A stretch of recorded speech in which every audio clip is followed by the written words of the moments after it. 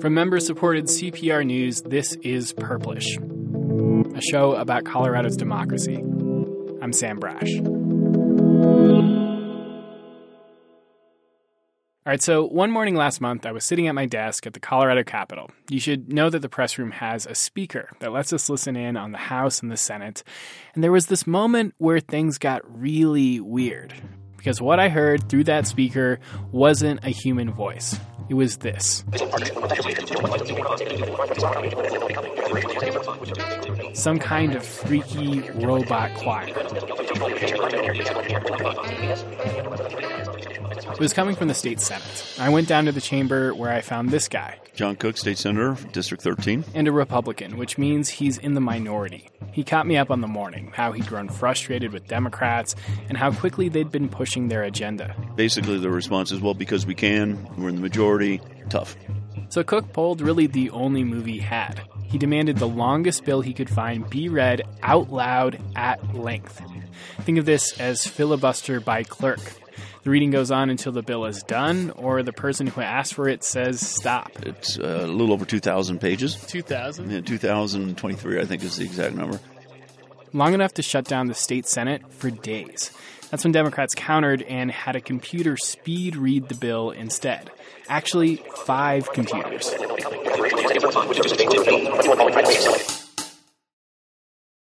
Courts later ruled the machine reading unconstitutional, but by that time, it was too late. The bill that Cook was most worried about, the thing that pushed him to make such an extraordinary move, had made it through the state Senate.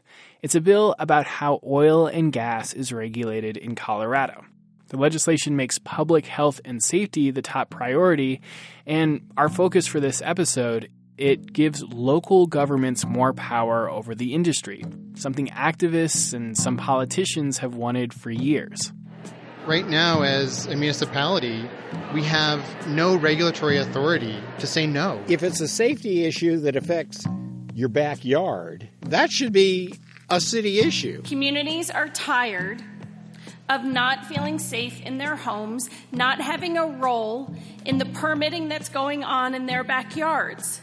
In trying to meet that demand, Democrats have brought on a massive backlash. Thousands of oil and gas workers rallied in opposition outside the Capitol. I want to hear who is proud to work in oil and gas.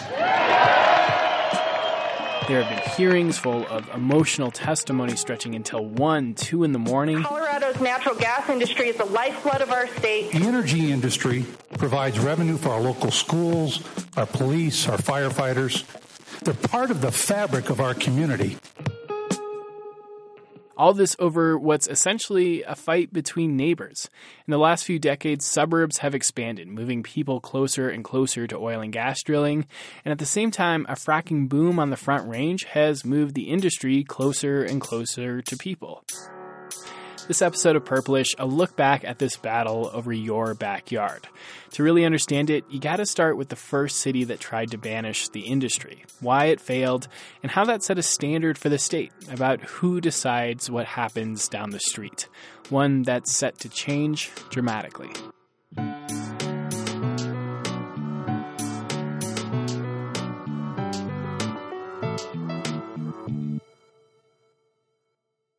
Okay, so like a lot of good stories, this one begins with a bang. It happened on a cold night in February, 35 years ago, in LaSalle, Colorado. It's a tiny town 50 miles north of Denver, right next door to Greeley. Police Chief Carl Harvey was on duty that night. Yeah, I was the graveyard shift that night.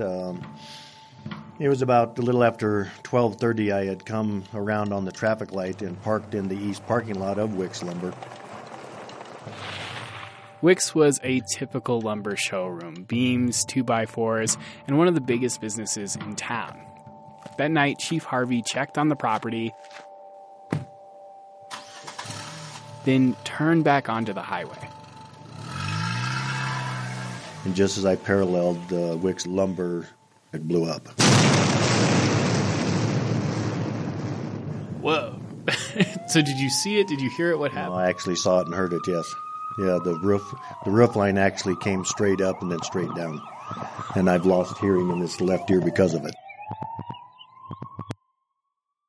No one was killed or injured, but the explosion blew out storefront windows and shook the town awake. Firefighters battled the blaze until dawn. And the cause? Obviously, we thought it was a gas leak. That's because about a week earlier, natural gas had seeped into a hidden old water well and blown a hole in the Wix parking lot. Chief Harvey says that freaked everybody out. Because we used to be on well water, and almost every old building had a well of some sort. Wells that now could be sleeping time bombs waiting to explode. The LaSalle experience, I mean, that was dramatic. This is Ken Crum. At the time, he lived in Greeley, which is right next door to LaSalle. And you know, it wasn't just the lumber yard. That was what was creepy. It came up at a lot of buildings in the area, and businesses had to be shut down and evacuated because they found more gas. Gas in basements, gas and water bubbling up through parking lots. Residents of the area literally couldn't trust the ground beneath their feet. LaSalle even started busing its students to other districts.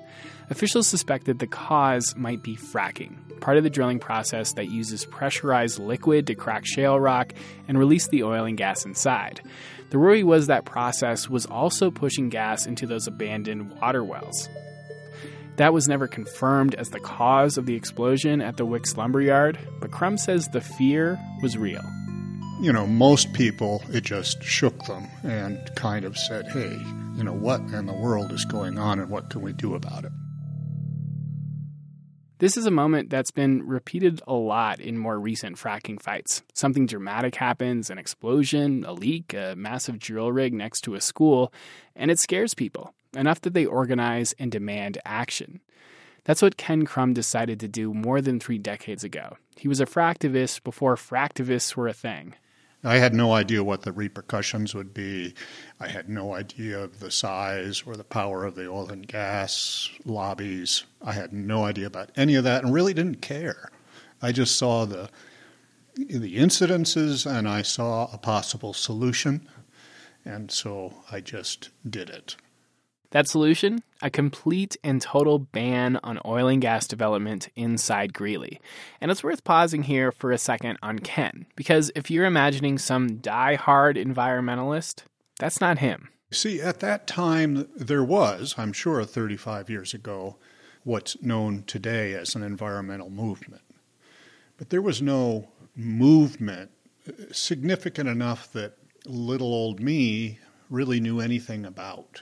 Nah, little old Ken here was just a landscaper. So lawnmowers, etc., who had followed his wife from New York City to Greeley. And Ken says what motivated him was... well, just safety of my neighbors, safety of my children. I liked the community, and I just didn't think we should, be having people at risk. So Ken initiated a petition to put his plan on the city ballot. And in 1985... the vote came out positive for banning oil and gas. Not just that, it won by a 2-1 margin. And take that in for just a second. Greeley was the first city in the state to ban drilling. Ken thinks it was maybe even first in the country. Not Austin or Los Angeles or Boulder, Greeley. A city that's since become a hub of Colorado's recent oil and gas boom. And Ken says this taught him something about small-town government. At its best, it offered someone like him, someone without a college education, the chance to change his small part of the world.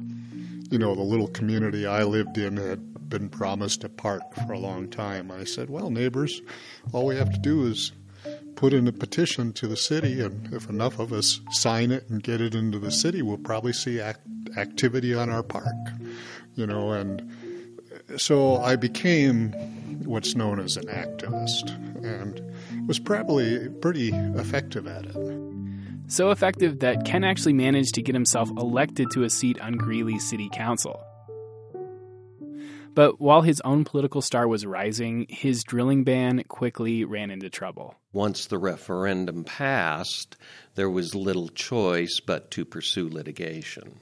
This is another Ken, Ken Lind. I'm an attorney, obviously licensed in the state of Colorado. And back in the 80s, Ken had a couple of clients. It was two brothers. The Lundvall brothers. Both of which have passed. And they were old-time Colorado types. I mean, cowboy hat wearing, cowboy boots, true gentlemen of the West. And these brothers owned mineral rights inside of Greeley. They'd even been issued permits by the city to drill 4 wells in a residential area. After voters passed Ken Crum's ban, they had to scrap those plans. It's a significant loss because they had entered into contracts for drilling. They had paid for the leases. So, yes, it was a major blow to their operations.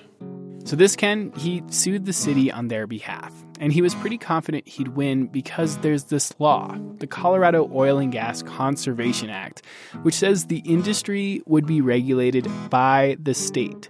All you had to do was look at the state statute. In our opinion, it's very simple, folks. Here's what the courts have ruled. Here's what the statute is. There's no case here. Colorado lawmakers wrote this bill in the 1950s.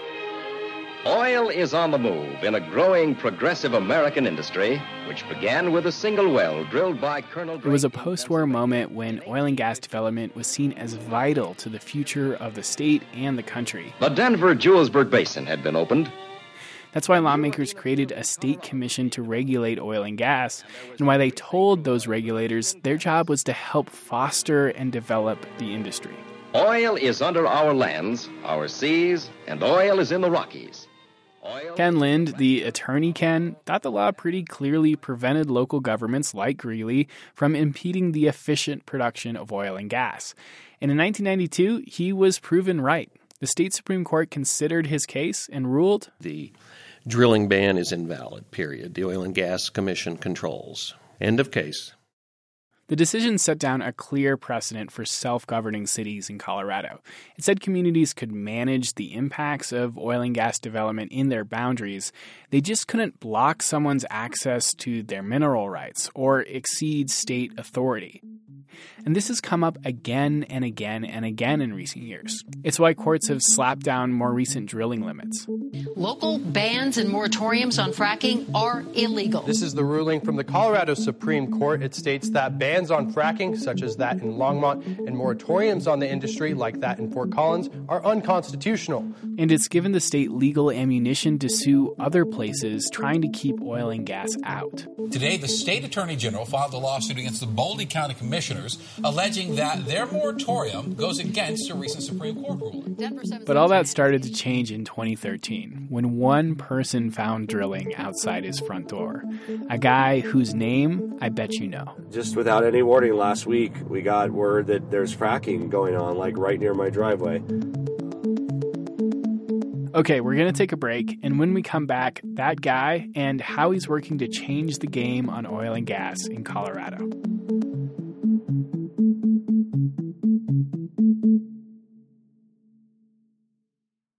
A new Colorado Public Radio podcast explores how a shooting 20 years ago changed the country. I want to bring you up to date at the shooting at Columbine High School. People of the community of Littleton, the prayers of the American people are with you. Now survivors of the attack have their own kids. I didn't really tell you about Columbine until you were 11 years old. And a whole scientific field has emerged to stop the next shooter. Search for Since Columbine wherever you get your podcasts.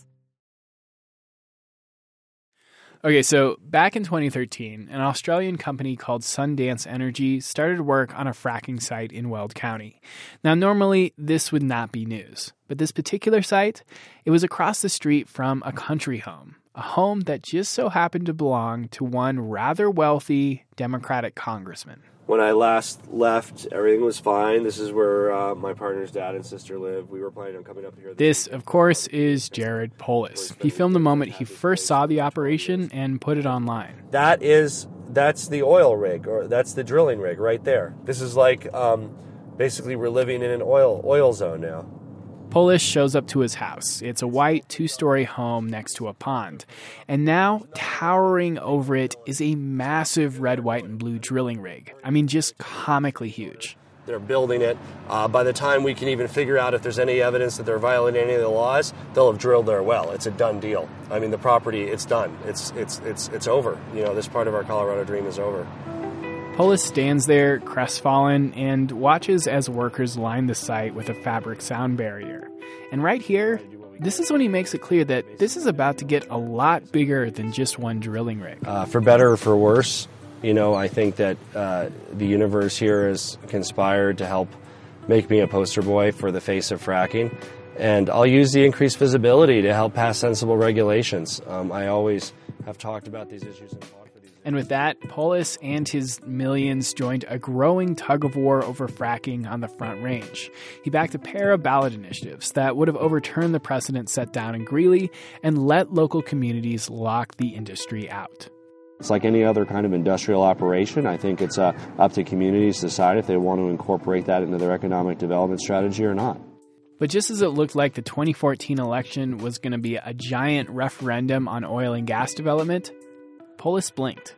A major compromise on fracking that could avoid a nasty legal fight in November. Governor John Hickenlooper cutting a deal with Boulder Congressman Jared Polis. Fox 31. This is the way that we do things in Colorado. You have all the interests at the table. You work through the differences and difficulties, and you figure out what is a compromise that serves all parties. Maybe no. Obviously, this will be disappointing to some of my constituents, Republican and Democratic, but I would point out to them that there's been progress made.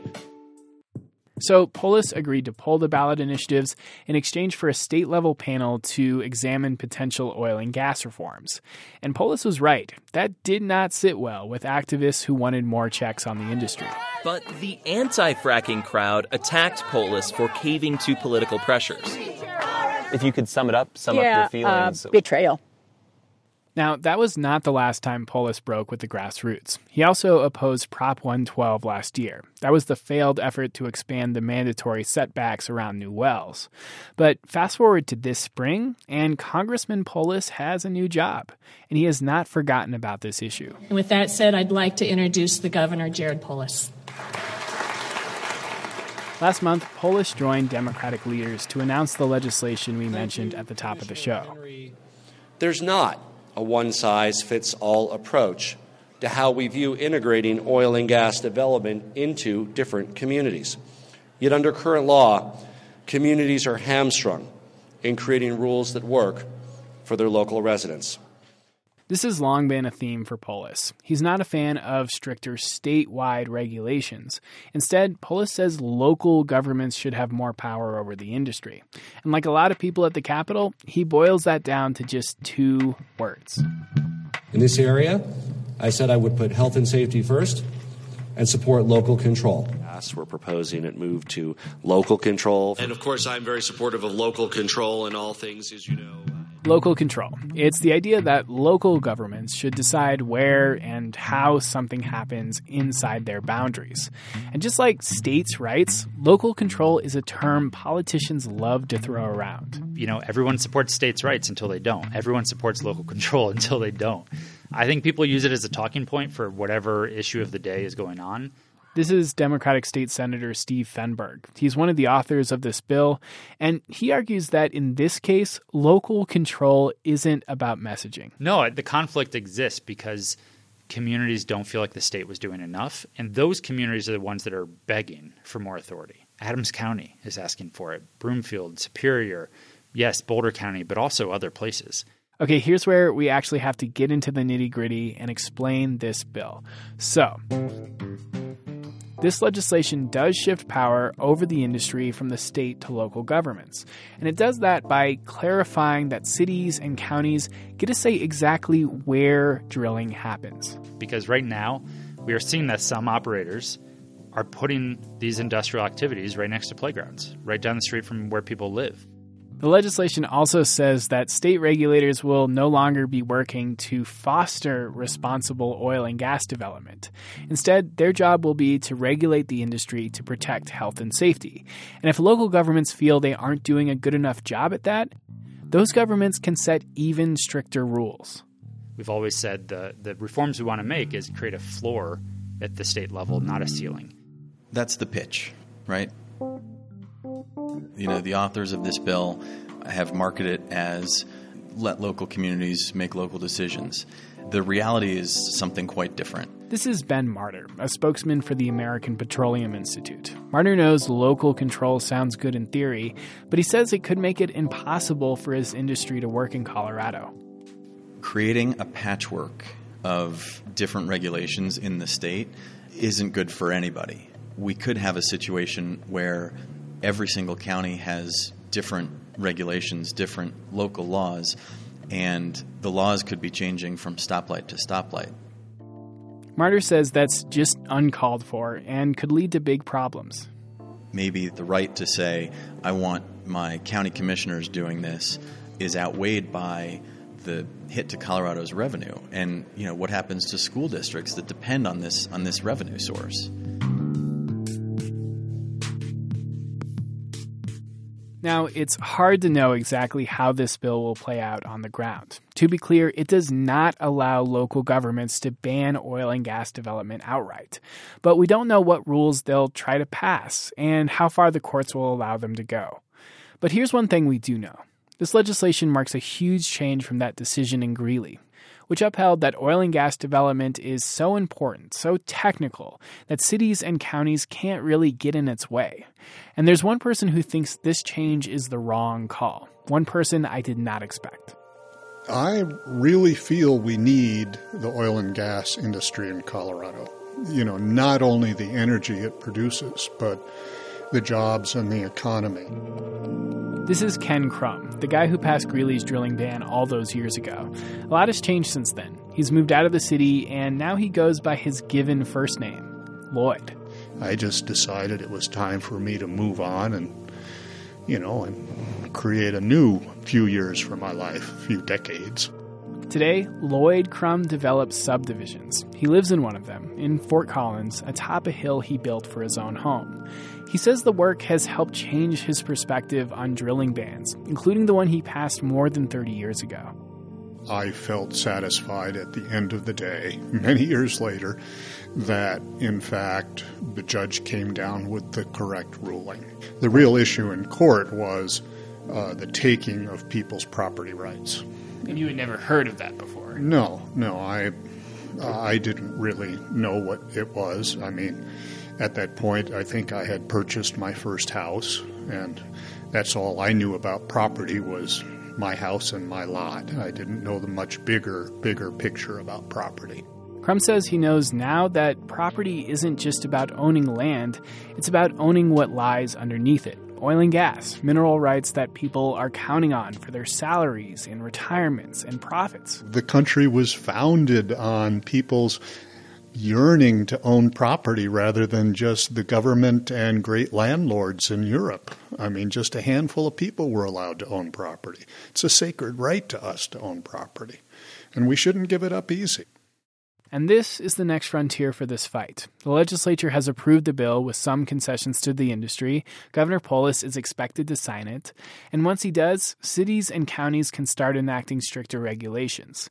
You can bet that some of those will end up in court, which means that none of this is over. It's just one more step in a decades-long battle between people worried about safety and people worried about property. And with a growing population, a warming climate, and an industry counting on wealth stored in the ground, this state is a long way from an answer.